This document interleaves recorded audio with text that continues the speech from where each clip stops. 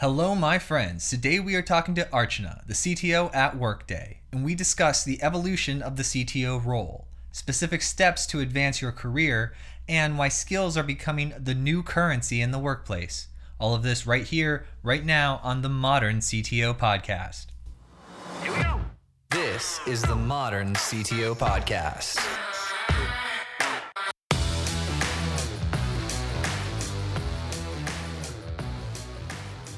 Hello. Hello, how are you? Amazing. Can you hear me all right? Yes, Perfect. Zoom is working. That's exciting. I know. Second time's the charm. How's your day going today? It's been good so far. I was basically telling Jake the last time I had that conversation, I had to redo my entire computer before I got on this call. So all's good. I'm glad it worked out though, because you're incredibly smart. You have a lot of great things to say. And when we have high audio quality, it just makes it all that much better as far as people listening. Absolutely. And I'm excited to be here. Yeah, I was actually doing your prep and I saw that you were studying at Duke, nerve stimulators. I didn't work on nerve stimulators. I actually worked on micro electromechanical systems, so MEMS simulators. So mostly to do with VLSI design as well as more geeky chip manufacturing and fabrication stuff. So what was it for? So you're building these chips for some reason I thought that they were being integrated into people somehow.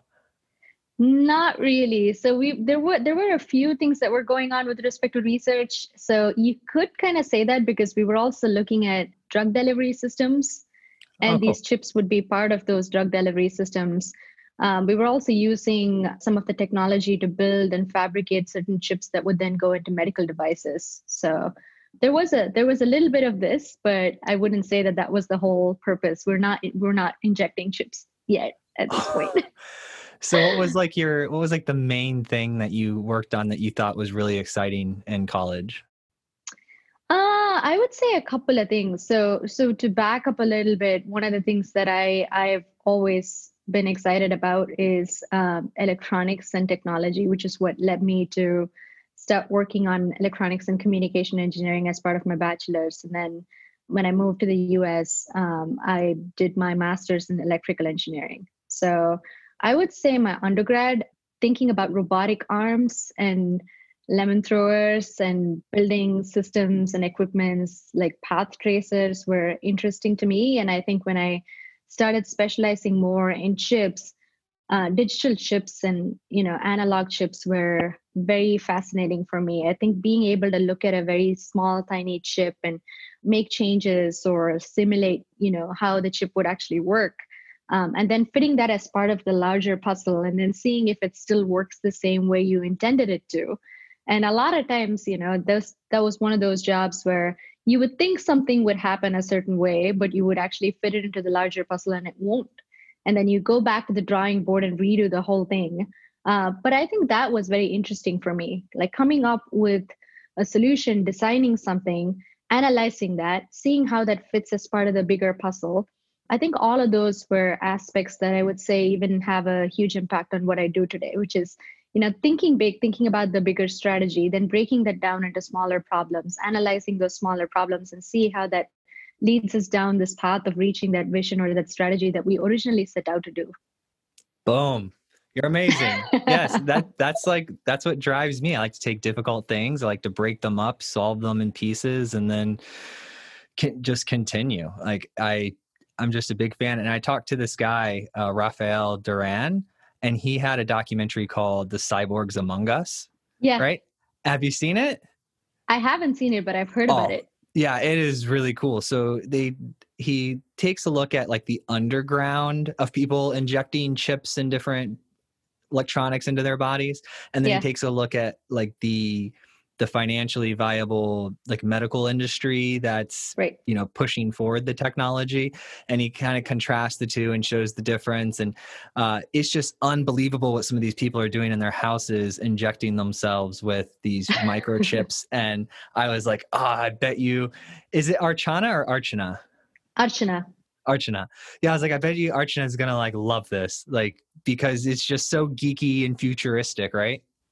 It makes a lot of sense, especially today, because I think a lot of medication is moving towards controlled release.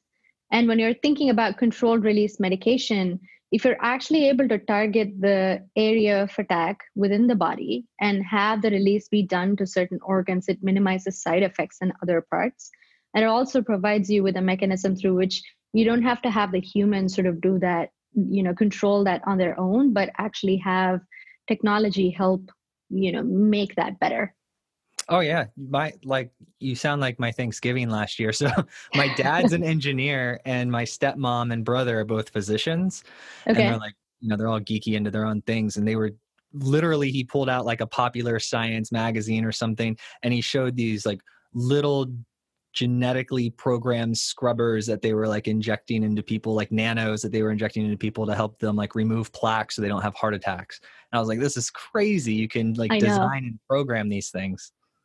I think there's been a lot of advancement with respect to science and drug delivery and a lot of these different things. I just my next hope is that we fast track the path towards getting the COVID-19 vaccine so we can be out of the pandemic. Right. I heard that there's like 3 or 4 vaccines in like the last phase of trials, which is pretty exciting. Yeah. All right. But Workday doesn't do health stuff, do they? No, we don't. No, we don't. What does Workday do? So we're a HR and financial software company, cloud first, cloud only. And I would say that our goal is to basically think about the future. What's the next 10 years look like? And how do we make sure that we're getting to that elusive 0-day close from a financials perspective? Or how are we thinking about reskilling the workforce? Because there is a huge change, and COVID's definitely accelerated the digital transformation for organizations. So what does that mean for the workforce, and how are we enabling both companies and employees to be best in class as they move towards the next 10 to 15 years of their life? We have a suite of applications even around the HR space, be it absence or time tracking, benefits, calibration and performance management, all of those. And then on the financial space, taking care of core financials or procurement, anything to do with workforce planning or financial planning, basically a single system that allows companies to understand their workforce and their business ecosystem so that we can basically take away the minutiae of doing work and let the companies do what they're best at. And how did this opportunity come up for you? It was very interesting. So I was in investment banking before this. I've had a very, I would say not so traditional career path. As we talked about before, I was in the electrical engineering industry, working on chips and working on the lower levels of the OSI stack, I would say. And then I basically, in 2008, I think, switched over to computer science and wanted to start thinking a little bit more about technology and its application in the digital world. So I started working for Deutsche Bank. They had just started an office in Cary, North Carolina, which was focused on technology. And Deutsche used to usually sort of outsource a lot of this, but they wanted to build their own development center. So I was part of the very early team that started out as a mini startup within a large organization. And I worked there for about 4 years, started out as a software developer, moved into a little bit of a functional specialist, subject matter expert role. And after that, I was moving to the West Coast. And it was interesting because the company was around 2,000 people at that time. So small enough where I could make influence and, help change processes and work on very interesting problems. And it was in the technology space. And I wanted to figure out what product management was all about. I think that was one of the things that was coming up as, a new trend. And a lot of companies were embracing product people who could think big and then break those problems down into executables. And I think that's where my passion is. So I fit right in. Yeah, it was like this weird evolution of like you got engineers and then designers and then like product designers and product engineer, and then it like kind of all just kind of came together. And at the same time, I guess like the scrums and the agiles were coming out. Right. But getting to watch the progression, all of it, of like the entire thing, it's been incredibly fascinating. What do you think is progressing right now? So I was talking with Derek, a CTO from Trendtech, and we were discussing like the evolution of the CTO role. Like, where do you think it is now? I think that's a very interesting question because it's it's a hodgepodge of everything. It's pretty much like how product management was when it started out. As a CTO, you're thinking about strategy and where do you want your technology to go in the next few years? How does that actually support your customers? How does that support your technology organization? What does the architecture look like? And how do you want to evolve the architecture in such a way that it supports that growth that you want to see within the product suite and the product side? There's also the thought leadership piece of how are you taking everything that you're doing within the organization, packaging it up, and conveying that story or talking to your customers or your prospects? How are you having that executive presence in terms of both influencing inwards within teams and also influencing externally with respect to thought leadership in the industry? And you kind of are thinking about how you can stitch together these smaller things that are happening within the organization to form that bigger story. So I think from a leadership perspective, as well as from a technology perspective, it's going to continue being an evolving role. And it also is going to depend a lot on what industry you're working on and what's the most important thing that comes up within that industry or that space. And being in HR, it's been interesting because as a CTO, you're also thinking about how does GDPR affect our product? How does CCPA affect our product? What are data residency requirements in different countries? And how do they impact the development of product or hosting of the service within our space? So I think it's a very interesting role where you could basically go wherever you want with it, depending on how ingrained you want to be, either internally or externally. Oh, I'm so glad we got your audio high quality because you're awesome. This is great. What big project are you really excited about right now? I would say there are several. COVID's been one of the biggest sort of, curveballs that everyone's sort of facing right now, right? And we were no different. We started out there's the employee aspect in terms of everything that we thought about and did for the employee force, and we'll talk about it maybe a little bit later. But from a product standpoint, that also brought up a lot of things that were important. Insurance companies were processing payrolls. We saw manufacturing companies sort of trying to understand their workforce better. Pretty much everyone across the board was thinking about data. Even the people that weren't actually data focused or data centric or data driven are now thinking a lot deeply about their operations, their business. And we're seeing a change in terms of even the C-level, the CIOs, the CEOs, the CHROs are all working together a lot more than they used to before. One of the areas that I'm really excited about, I would say, is this stage we've gotten to where everyone is more excited about data than they ever were.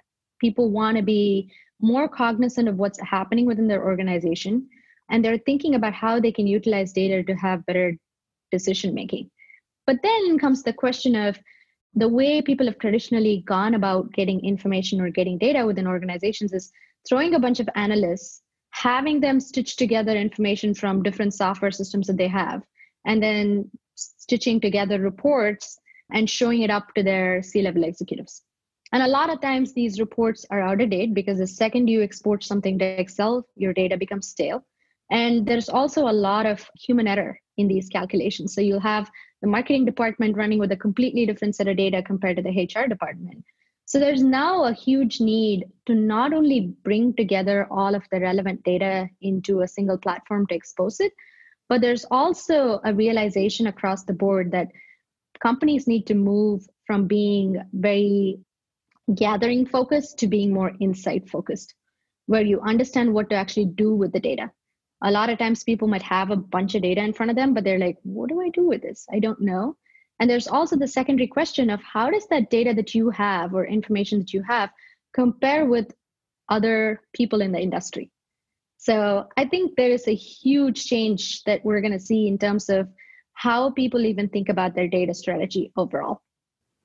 Yeah, I like that. It's funny is, so like I had a conversation about like a year ago with Yasser Anwar. He's the CTO, and I'm sorry, buddy, if I messed your name up, but CTO of a home goods company, and Williams Sonoma. And he had talked about this concept of like data lakes versus data swamps and intention with the data. Like intention, like rather than just putting everything together, I have this specific outcome I want, and now I'm going to focus on this outcome and drive it by using these tools. And I was like, okay, like I'm on board with that. That's a great mindset. Adopted it into my like personal philosophy. But then like several months later, I was actually like executing on a project here at the business. And I realized that it's like feature creep. Like, you know, in product, when feature creep starts to happen, you sort of develop a muscle to like stop it as early as possible. So that was happening with me. Like I kept wanting, like, oh, but because what happens is you need this piece of data and then you start searching through different tools, and then all the tools are telling you all the things you can do. And it's so easy to get distracted. It's very difficult to like stay exactly that focusing on the outcome part's really challenging. Yeah. And I think that's the big thing that a lot of companies think about. And sometimes they don't even know what to focus on. You might be able to come up with three things, but maybe there's a fourth and a fifth that you haven't thought about. So if tools that you're utilizing can tell you, here are the 5 things that we're seeing the industry focus on, and we've pulled those insights together for you based on the information that we have for you within the system. And areas like HR and financials are very important because that's how you run the company. Your people make up your company, and your finances dictate how you perform. And if you're not able to get that information on what your business is doing and how you're operating in a cohesive manner, it puts you at a disadvantage compared to another company that's doing it. And the other interesting part is if your data layer or your data platform is solidified and you have a clear data strategy, it only lets you go one step further to start thinking about machine learning or advanced capabilities in AI that I think are going to be the in trend for the next 5 to 10 years. We're seeing what GPT-3 is doing right now. There's definitely going to be a change in terms of how organizations are going to think about automation to augment what they currently have. And I think data is the fundamental foundation for that. How, other than being smart and intelligent and all that good stuff, how did you go from, like, you didn't join as CTO of Workday, you worked your way up through the organization, correct? Right. Yes. How did you do that? It's like, pretend I'm somebody you're trying to like help. I'm like, I'm the version of you right when you started at Workday, and you're going to coach that person to help them go farther, become CTO. That's a very interesting question. So I actually joined Workday as a product manager, as I mentioned before. And one of my goals when I joined Workday, and I joined as an associate product manager, so it was the APM program that Workday had. And my goal coming in, which was my goal even at Deutsche. At Deutsche, I'd probably reached a point where I really understood the architecture. I understood software development really well. I was a functional specialist for security. But when I moved to Workday, my goal was to learn something new from scratch. So I didn't care about the title. I didn't care about what I was coming in as. My goal was, all right, they're going to give me or help me be part of a rotation program. I'm going to take the most advantage of it. I'm going to understand how every aspect of the product lifecycle works. So on the technology front, I actually worked on different areas. I worked on our core scalability and performance engine. I worked on our search platform to understand how we're thinking about search and how do we index and how do we surface information out? How does the querying work? And then I, of course, held on to my passion. So I did a rotation sort of in security to understand that area. Went on to do some integration work and collaboration work in terms of how do you pretty much engage from a user experience perspective? What are some of the product functionality you build for a recruiter or for somebody who's collaborating within the platform? And that gave me a very solid foundation of how different aspects of the technology stack work. And at that point, I decided, all right, I know how all this works. I know how they're interconnected. I know how the internal systems sort of talk to each other and connect with each other. My next goal was, I still love security, and I constantly feel like there are fewer women in cybersecurity than in any other field. And I wanted to go into that. So I actually went in to build our authentication platforms, worked on that for a few years, then started leading the entire security team. That was our identity, accounts, access management, authentication. And that led me to also get a view into privacy and regulatory requirements across different countries. So it gave me a very global view across different industries on how software services and products are looked at. And I think that was a very valuable thing for me to learn, because it gave me an idea of not just the industries that I was very used to, but it also made me think about obscure industries, or how factory workers and organizations think about security, or how do they actually log into systems? What's mobile usage like? What's desktop usage like? How does Europe think about privacy? and what are technology trends in Asia. So I think it gave me a very, very well-rounded approach and thought process towards everything to do with product, which then helped me sort of elevate myself more to start thinking about security strategy at a higher level for the organization. I also love public speaking and networking a lot. I believe a lot in mentorship and sponsorship. So I'm part of multiple organizations outside and in Workday as well. But that's basically my growth path. I grew myself. I had that horizontal span of understanding the technology stack. I started growing within the security space while having a pulse on how different parts of the organization work. At one point, I actually went on a mini sabbatical of 6 months where I handed over security to someone and went and did a 6-month project in another part of the company where I helped ramp up a product from zero to MVP and go live, and then came back to doing security. So I've done these mini projects across the board. But I would say the biggest thing that I would say to anyone is focus on horizontal growth, focus on understanding how the business works and understanding how the entire technology stack works, and not just focusing on one area. I love that you said that too, because like for me, I got my start, writing some basic software. Then I got into like some real estate software. And then after real estate, I did some fitness. And then after fitness, I did financial software and I had to completely get like a 360 perspective of each one of these industries in order to build software that would help move it forward. Right. And so I got in a habit or a pattern of taking really complex ideas, understanding all the different aspects. Now, if you quiz me on this stuff today, my memory definitely deteriorates. But when you're in there building it and solving the problem, it's super exciting. And so I believe that for me, like looking back, those experiences with the business people and the engineers and everyone I got to work with in all of those different projects gave me a really good understanding of the market, like how Absolutely. a market works. And so like when you start like getting away, I got away from this idea of like a product, and because that's where I started as an engineer. So it's like product, all you do is build and that's the only thing that matters. Right. And then it got into like this understanding of teams and management and how you can do more by being a good manager, a good leader. And then I found something that made me more excited than anything, which was like growing people and solving problems. And then I was like, all right, well, now I'm going to look in my past and see how I can use this toolbox of things I've developed to help me do that at a greater scale. But I want to get to something specific. I want to get to, how did you move throughout the organization? Was there a software? Was there a program? Were you just putting in requests? How did you move? So that's interesting. So the initial part was a program. So there was a rotational program where you could pretty much sort of decide your course. I was probably the last one to graduate from the program. I would have been completely fine just being rotational, but it helped me build connections across the organization. So I knew people from different parts of the organization because I would have worked on a project or I would have worked in a particular product area. And of course, that product area is going to touch 2 other or 3 other product areas. So I get to know people as part of that process as well. And through one of those, I remember at that time, one of our acquisitions, which was CapeClear, the co-founder of CapeClear actually was leading our European office. That's our Dublin office.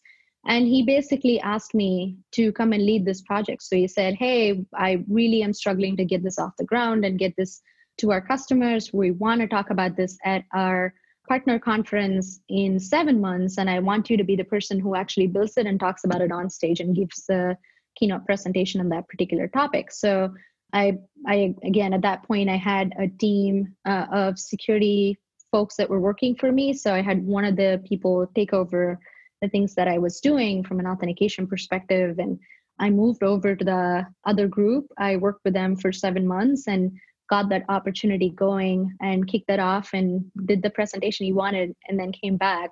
But I would say it's all about connections a lot of times. I think once you start building credibility, your work shows for itself and people know, especially if you're taking I would say one of the things I did was I constantly talked to people within the organization and what they were working on. I still do that. And I think that's a really important way to keep in touch with everything that's going on and for them to know what your expertise is. And a lot of times I'm just curious. So I'll ask them about something and then I'll give a suggestion or a way to improve what they're doing or an outside-in perspective. And I think that makes a lot of difference to how people think about problem spaces or to involve you when they're looking at a situation where they might think that, it's good to bring her in to ask for her opinion. It also goes back to my previous experience. I talked about the second part of my experience with Workday and with Deutsche Bank and stuff. But going back before that, I worked in India. I interned and worked in two different organizations that are both national organizations. I worked for BSNL, which is our telecom provider in India. I also worked for the Indian Railways, working on switching systems and looking at how complicated processes work and how communication happens in those sort of scenarios.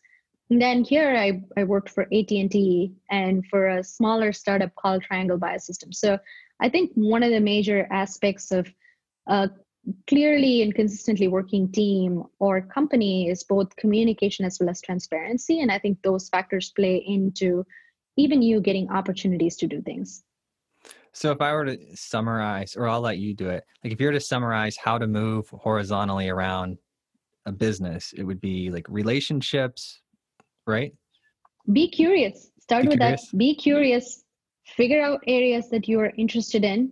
Approach people and just ask them. You might even be able to spend 10% of your time just helping them do something. And eventually that might result in a gig that they might have for you within their organization. And I think companies these days always prefer internal movement to you leaving outside, right? So if you're bored in your job, it's better for you to think about what else is there within your organization. Your company will most likely support it. And that's a great way to move and learn. Yeah, I always find advice interesting. Like when people will write to me on LinkedIn, and because I feel like advice is like people asking for advice. Sometimes it depends on what they're asking, but it's almost like step one. It's like step one, you have to like start searching. Step two, you have to like try things and fail, and then step three, you get like angry enough to get it right. Right? You got to have that like for at least for me subjectively, like I try to do things. I've gotten to the point now where I figured out the pattern. So it's like, it's really easy. Thank God for like age, right? But I figured out like how to do difficult things and the pattern. But I always try to look back at what it felt like going through it to try to help other people get to the conclusions faster. Maybe if we can help pass information along down to the next generation, they'll make, less of the mistakes and they'll be able to get through the pain quicker. No, absolutely. And I think mentorship comes in a lot handy with that as well, because then you're able to, bounce your ideas off of someone who's already been there, done that. And then they give you a perspective of how they would handle the situation. You don't necessarily need to take their ideas and just run with them, but it at least gives you a different perspective from someone who knows you, who's, has your best intentions in mind as they're giving you those suggestions. So for you, have you ever, I'm just curious, has a male leader ever come to you and asked for like coaching advice on how to better manage like his female team members? Interesting question. I'm thinking about it.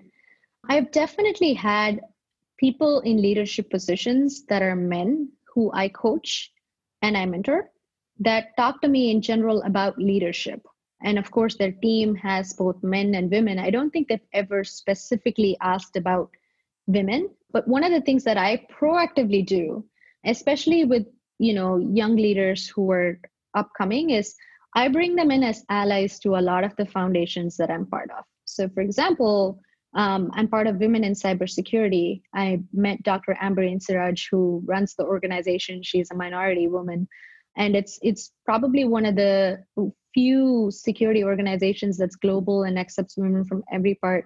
And they're truly committed to the cause of bringing more women into that space.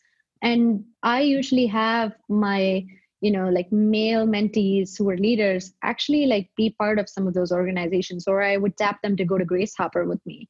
Because I think those are the ways in which you can make people think about gender diversity or mentorship or coaching or different aspects when it comes to men or women. But I've never had anybody who's explicitly come and asked me the question of how should I think about managing a woman? No.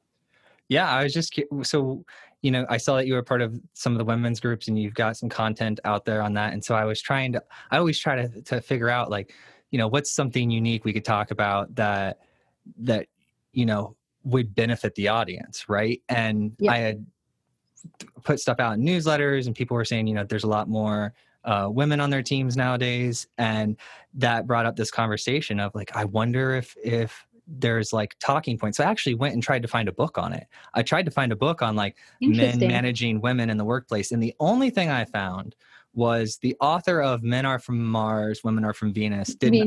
Yeah, he did, or she, I don't remember, but that author did I saw it on Amazon, like a 30-minute audio cassette you had to buy. Like, it was old, right? So I'd like have to buy the cassette and listen to it. Right. And it was like, it was the same title of the book, but like / in the workplace. And I was like, well, so there's not, like, I couldn't find any books on this. But if I think about, like, if I step back, what I've learned, like, myself growing these teams, is that I start to see people, like, I noticed that my mind, like, I'm self-aware in a sense, right? Like, I noticed my mind doesn't seem to care about gender or race. My mind seems to care about the styles of how people think, because that is directly correlated to the work they produce and their attitude, regardless of, sex or race.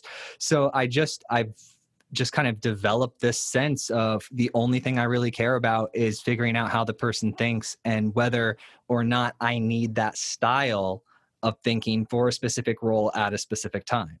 And so that's kind of the pattern I found myself in.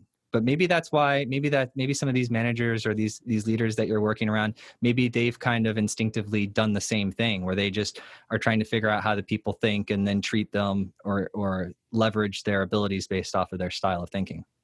Yeah, I think that's a very interesting point that you bring up. I always say that it's not just about hiring people with diverse opinions in the team, but it's about making them feel like they belong to the group.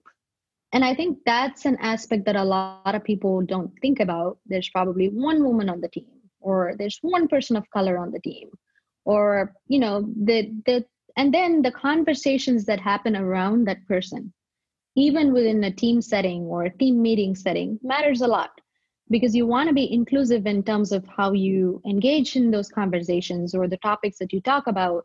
And I think that is something that a lot of leaders need to be very cognizant of within their team, is how does your conversation, like the first 5 minutes of your team meeting, what topics do you talk about?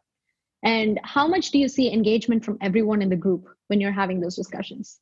And sometimes people just don't think about it. It's a chit chat for 2 minutes.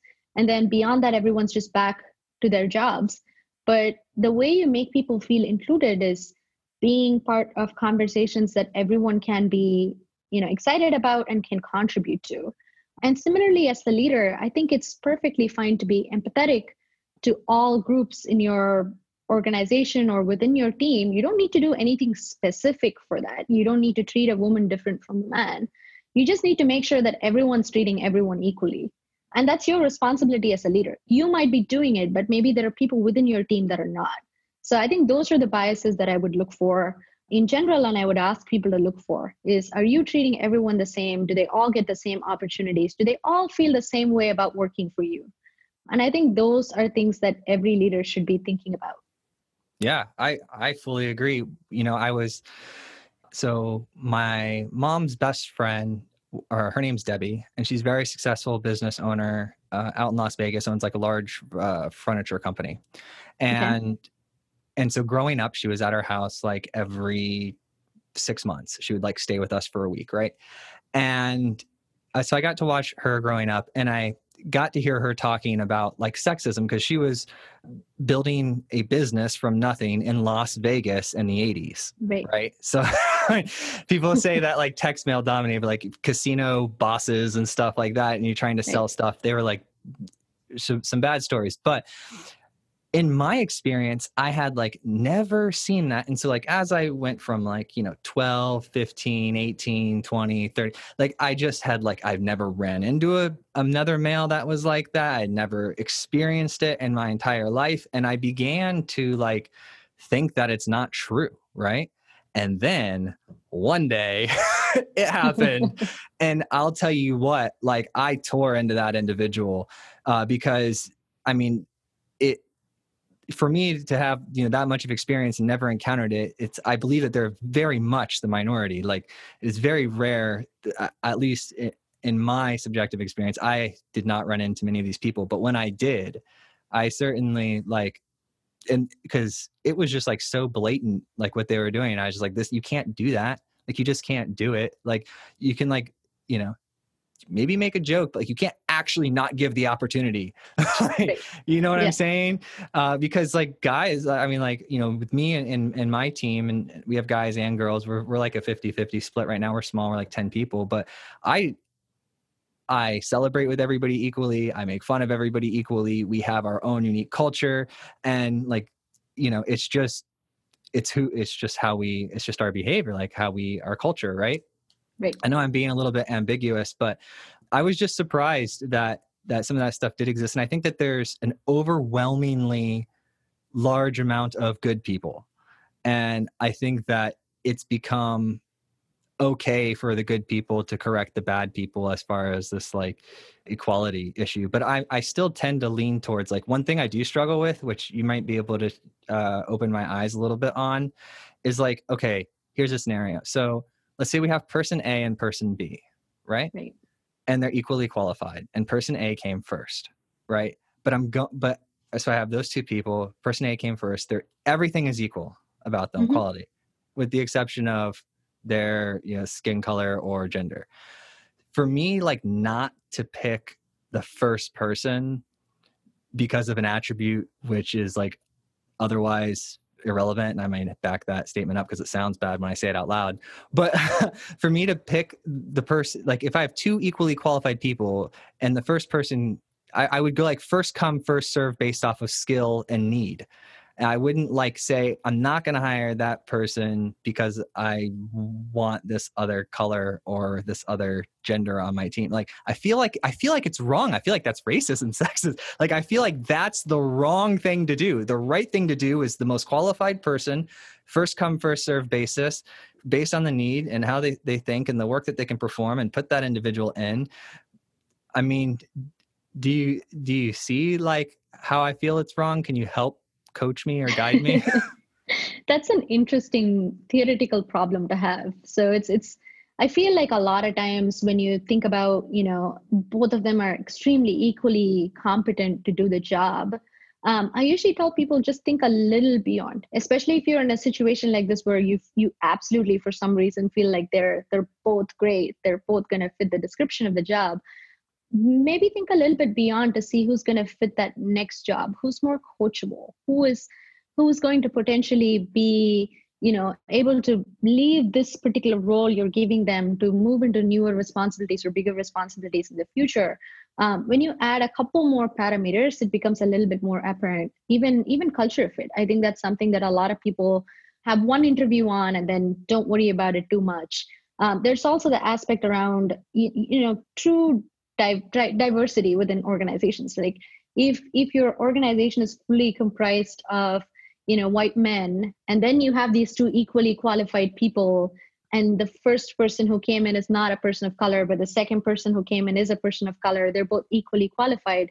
Like, all of these factors sort of influence your decision making, and they might change the parameters because the control setup that we have could change based on these extra parameters we haven't even thought about, right? So I would always say put that in perspective versus just comparing these two people. Compare them with the environment, compare with them with the scenario, compare them with what you're optimizing for, and then the decision becomes a little bit more easier.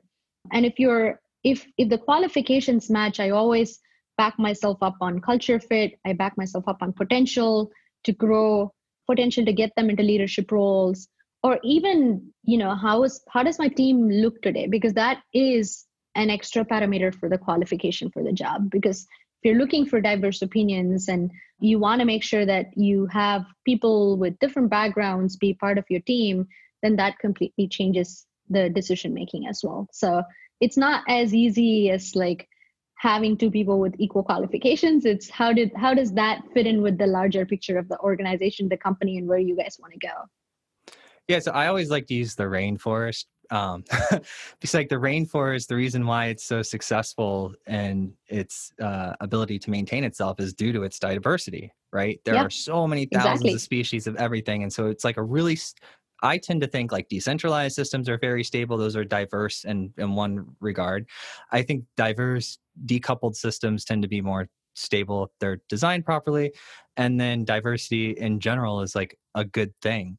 It's just, I don't know how to talk about some things. And so I feel like I have two options. I can either like shy away from them and like not talk about them at all, or try to like solve this like angst that I have in understanding, because like I was thinking about it on my run the other day and I was like, division, like the more you divide, the more division there will be, right? Like absolutely. Yeah. But at the same time, like you need unity, right? Right. And so it's like, if I were to look just like thought experiments, it's like, okay, let's look at this thought as like divisive, and like, what is the unitive thought, if that's a word, right? So I was thinking like, is there like language or a way to solve the problem of diversity without saying we need this many people of this color? No, right? absolutely. How do we solve that? And the thing I tell people is the goal is not to lower the bar.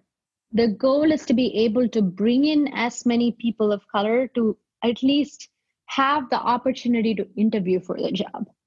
And I think those are very different things. And I going back to one of the things you said, like, how do we talk about this? It's important to bring up these questions and talk about these questions. I think when this whole, racial injustice thing came about a couple of months ago, people were worried about talking about it sometimes, even within companies, and they didn't know how to address it. They didn't know whether they could ask their dumb questions, whether they could, ask questions and get answers for those. They didn't know whether they could approach people and say, hey, I'm here for you. Is that okay? Is that not okay? And I think one of the major things that we all need to do is be open to ask those questions, get those solved, because that is the first step towards solving problems. And that's what's going to bring about that unification that you talked about, is if we all sit together and figure out a mechanism through which we can actually make a change or a difference in the world. So even within Workday, we had a huge sort of, channel to talk about Black Lives Matter and everything that's happening around the movement. We had powerful town halls that our CEO and the entire executive team like came together and hosted. We have Slack channels where people constantly talk about diversity and mechanisms through which we can improve things. But one of the things that we've done is over the next year, we're bringing together people from different parts of the organization as part of an accelerator program that's going to think about the exact question that you asked about. Like, how do we creatively solve the problem of diversity? Because the answer is not lower the bar. The answer is not have a checklist of number of people who are coming in, but it needs to be more fundamental than that. How are we going to solve that for the longer run rather than for the short-term success? And a lot of times you might even see this within some parts of the organization, we're very good at making that change. But if you look at other parts of the organization, they predominantly tend to be very, homogeneous in their setup. So I think there is a lot for different companies to think about. There's no one single answer for it, but I think the beginning of all of this is around even having a conversation about it, acknowledging the problem, coming together as a group of diverse set of people and making sure that there is a path towards where you want to be in the next 5 years. Not just saying I care about diversity and inclusion, so I'm going to have a head of diversity and inclusion, but going deeper than that and saying it's not just that team's choice and work to think about diversity, but how are we as a company across different organizations within the company coming together to solve this problem for each one of us. So it's just like a product problem, right? And this is much more fundamental than that, because this is a people problem and a culture problem. And if we are going to build good products, the foundations of that needs to come with good people. Yeah. And it's like, where do your people come from? Well, they come from your communities, right? Right. And yeah, so I grew up poor, and like there's like different levels of poor, but like enough to be on food stamps, right? And then my parents ended up doing better and, becoming better at their craft and progressing and so on and so forth. And we got out of that, like as I got into like high school time, but it was I always think about like the community what it comes down to for me is like, if I were to visit my past self, it would be about education. And I would almost definitely give Right. myself advice on go explore the personal development space. Most, a lot of people, everyone will have an opinion on it, but just go explore it, because doing difficult things and learning how yourself works is like the foundation of how you're going Yeah. to get ahead in life. Right. And so I feel like if we could just amplify that message to communities, right? And just make it like, we should make it harder to not know the information. Like I see like some sides, like, pull yourself up by your bootstraps. It's like, well, yeah, I agree with that. But at the same time, you have to have the knowledge, like that you have boots and they have straps and that you can pull them up. Like you have to have some basic business knowledge. You have to have some like basic understanding how the market works. You have to understand like your own personal finance. Like there's a lot of these things, and we have this beautiful existing educational system. We just need to, I think, pump it full of better content, right? Yeah. And I think there's an interesting aspect to this. I feel like technology is actually helping us move in that direction. People who didn't know what investing was or didn't even think about investing on their own are now using apps like Robinhood. People who are not thinking about, like, no one, like a lot of people don't understand Bitcoins or blockchain. They're using Coinbase. We're seeing a change in terms of how people are managing their finances. Companies like Wealthfront or companies like Betterment are making it possible for folks to start thinking about their personal investment and finances. YouTube and other content providers are giving information on courses and, knowledge bases that people can use to sort of improve themselves. And one of the areas that we're focusing on is even reskilling people that are currently in the workforce. How do we use machine learning and techniques to say, people in your job, listen to these 4 learning videos. You should go and listen to them. Hey, looks like you just got promoted to being a manager. Here are 5 resources you should know about managing your team. Those recommendations that you can give people that's point in time enhance their experiences. And we're so used to it in our regular life with Netflix or with YouTube or other forums. And I think even bringing that back into the enterprise space changes how even folks that are currently in the workforce but are looking to reskill themselves to change how they work, or even understand what their career path looks like. A lot of times no one's telling anyone where do they go next, but if they have a mechanism to sort of go in and see people in your role went to these 4 different positions, that gives you an idea of what your career path or trajectory could look like without having your manager or somebody tell you about it, right? So I think there is power in technology and systems that we just need to channel and leverage in the right format to better both our society, community, as well as outlook within organizations, because that's all a cycle. How your people and companies think is what's going to dictate how they bring other people into the fold as well. So I think you bring up a great point around the community value and the system around education being the force behind how people are going to change in the next few years. Yeah, because 50 years ago, the best professor at whatever university would interact with their students and maybe write a book, which would be then distributed wherever. Yeah. But now, like, we're getting close to the point where we're going to have like 3D versions, like living replicas of how people think and their styles and we're going to be able to interact with them. And when it becomes so cheap, which is beautiful, right? How the education's becoming cheaper, then we can distribute it wider, right? And then I think it'll be a lot like Nerds, how like it wasn't cool at first and then it became cool. No, information proliferation is where we're at right now. And if we're not able to channel that and use that in the right way, that's going to be hard. As you said, we're thinking about how we can download our memories and keep them stored for the future. When we're doing that, like, we know storage is cheap. We know that technology enables us to provide platforms or mechanisms through which people can consume content. The next step in the game is, how do you incentivize people to make use of that? What is that path that you can actually show them? I was actually part of the Spark mentorship program in the Bay Area. And this was aimed at schools in Oakland and other areas. These were middle school kids. And the goal was to make sure they don't drop out. And the way we would do that is basically we would bring them to work to show them what different roles are like, what it's like to work in a corporate environment, what does the future hold for them, what could their future look like, and also sort of work on a project with them as we're going through this. But that program sort of allows them to, look at the possibility that's there in front of them and the opportunities that they could be part of. And I think that's part of this whole circle, like programs like Year Up, or programs that allow, moms that have taken a break to come back to work, or military veterans to come and work in the corporate workforce with skills that are required for them to be able to join. I think all of those are programs that all companies should be looking at. We've invested in it for a few years now, and it's paid huge benefits. And I think that's the way companies can start building social good, is think about the population that is not able to find jobs, and then figure out what the program or the structure is to help them get the skills required for them to be successful.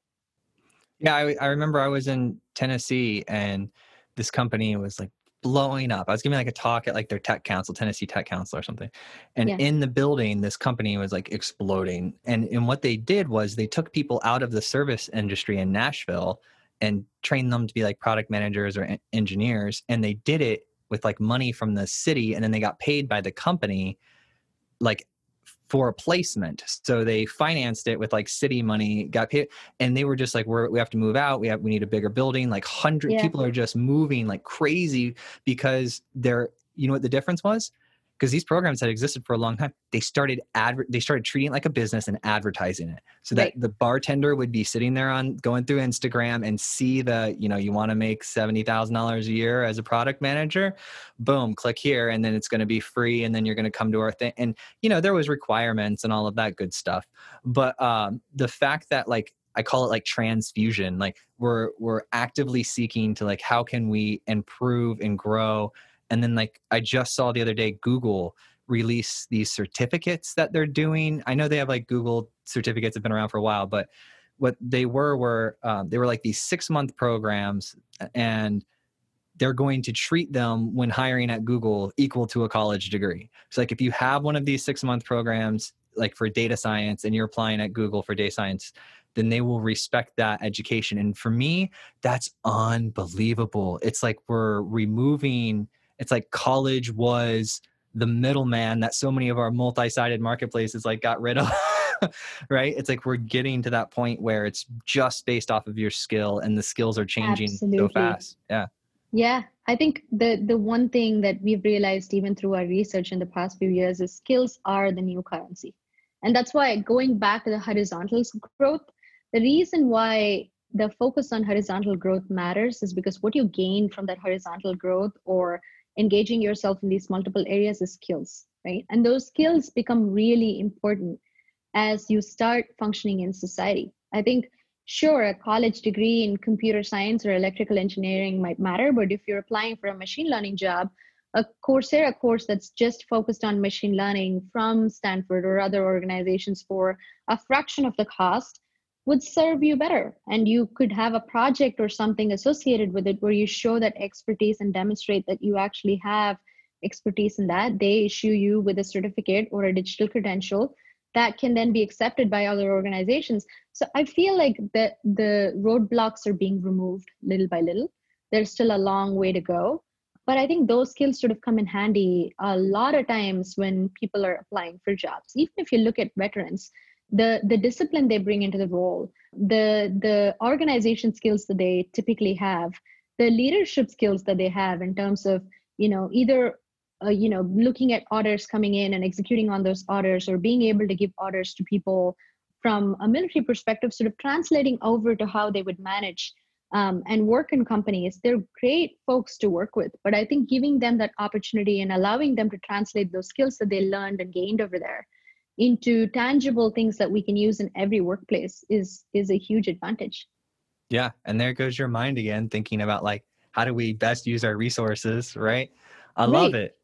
Was there anything that we wanted to discuss that, because we've got about 7 minutes left, and I wanted to make sure that we respect your hard stop, but I also did you have any topics that you wanted to talk about that we didn't cover?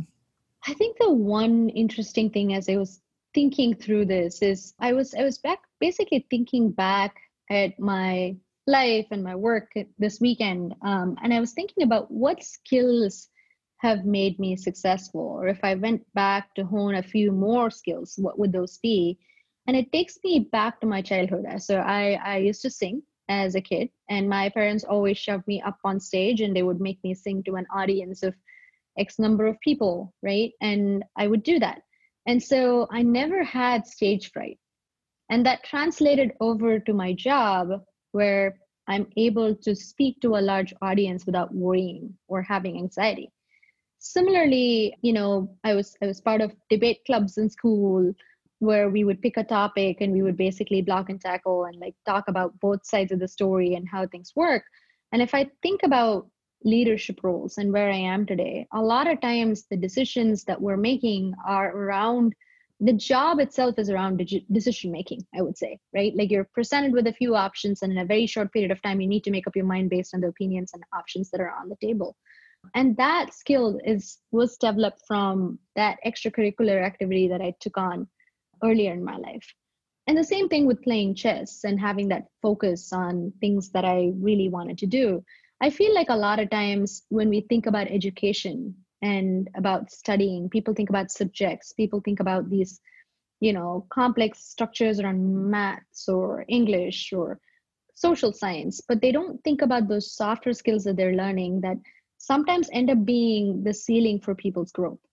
A lot of people are not good speakers or not good public speakers, and that puts a ceiling on their growth a lot of times because that's required in certain jobs. A lot of people are not good at working under pressure and taking decisions based on quick information that they get, and that again is a detriment to a lot of people. So I think one of the aspects that I would tell even to folks that are younger in their career is focus on some of these skills that are going to come and help you later in your life, because domain expertise, skills, and all this around your job, you're going to learn over a period of time. But those skills are things that you have to grow and nurture over a period of time. So I think that's an important aspect to keep in mind. And mentors and sponsors can help you with that. Like if you have mentors for specific things, if you see someone who's a great public speaker, go to them for that skill. You don't need to have a mentor that is all encompassing. You don't need to have a mentor that's from your own space. It's actually nice to have a variety of people in different areas mentor and coach you. Yeah, and you also don't need to ask them to be the mentor.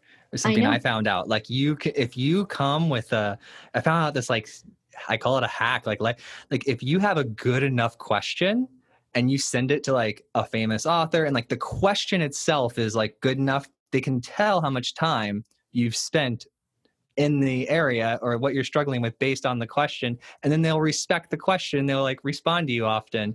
And so there's just so many people that want the easy stuff, right? And then I was one of those people, and then I wanted the easy stuff, and I kept trying easy ways. And this is like, a long time ago.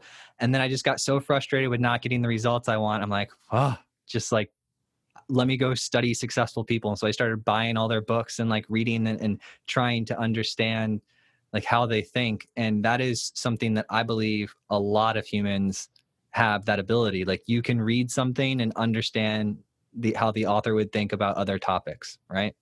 Absolutely. And I think that's a great way to get mentors is what is on top of mind? Who's the best person to answer that question? And people are in general very helpful. No one wants to just blow people off. I think a blank email that says, can I get 30 minutes of your time, is probably not going to have a response from me. But an email that says, hey, I listened to this particular podcast of yours, and I wanted to discuss a little bit more about strategies around managing women. And of course, I'm going to respond back and say, happy to take 30 minutes. Feel free to find time. So I think that's very important, is context is key. And having curiosity around topics and figuring out the right people to answer your questions can go a long way. And then last question as we wrap up, what are you like really excited about in your life? Like long-term goals. You mentioned 5-year plans. I happen to plan my life in 5-year plans. I'm actually 8 months into my second 5-year plan. But what's like coming up for you? What are you excited about, whether it's personal or professional? Like what big goals are you coming up on? Yeah, I think for me, I'm at a stage where I'm thinking more and more about impact and giving back, and both education as well as mentorship and leadership stand out for me. So I'm actually a founding member of NATRI, which is a South Asian Women Foundation, where we focus on helping and mentoring and growing South Asian women leaders.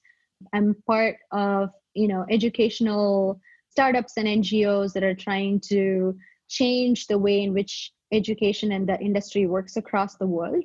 For me, I would say the next 5 years are all about impact, giving back, figuring out ways to build more leaders that are empathetic in the world, and also thinking about how we can use technology to solve some of these complex problems that are going to arise over a period of time, especially in the enterprise space. In HR and financials, there is a huge opportunity to unify fragmented systems and make it better for companies to understand and analyze the business. And if you look at other areas, there is a huge opportunity in general to bring up people, help them grow, help them be better. And our education industry, for example, has so much that can be changed to both impact teachers, tutors, as well as students. Boom, we nailed it. We did it. We made a podcast. How do you feel? That's awesome. That was easy. It was so good talking with you. It's 3:00 now, so I want to be respectful of your time, but I'm going to put you on the list to come back next year and we can catch up and see what else is going on, what you've learned that's new, and we can keep having you on every once in a while. Is that okay with you? Absolutely. And we got to get together and write that book that you were talking about. Absolutely. Have a wonderful afternoon. You too. Take care. Thank you. Bye. Bye. Thank you so much for listening. And if you found this episode useful, please share it with a friend or a colleague who you think would get value from it. And if you have topics that you would like to hear discussed on the podcast, either add me on LinkedIn or send me an email, joel@moderncto.io. Every time I get an email or LinkedIn message, it absolutely makes my day and inspires me to keep going.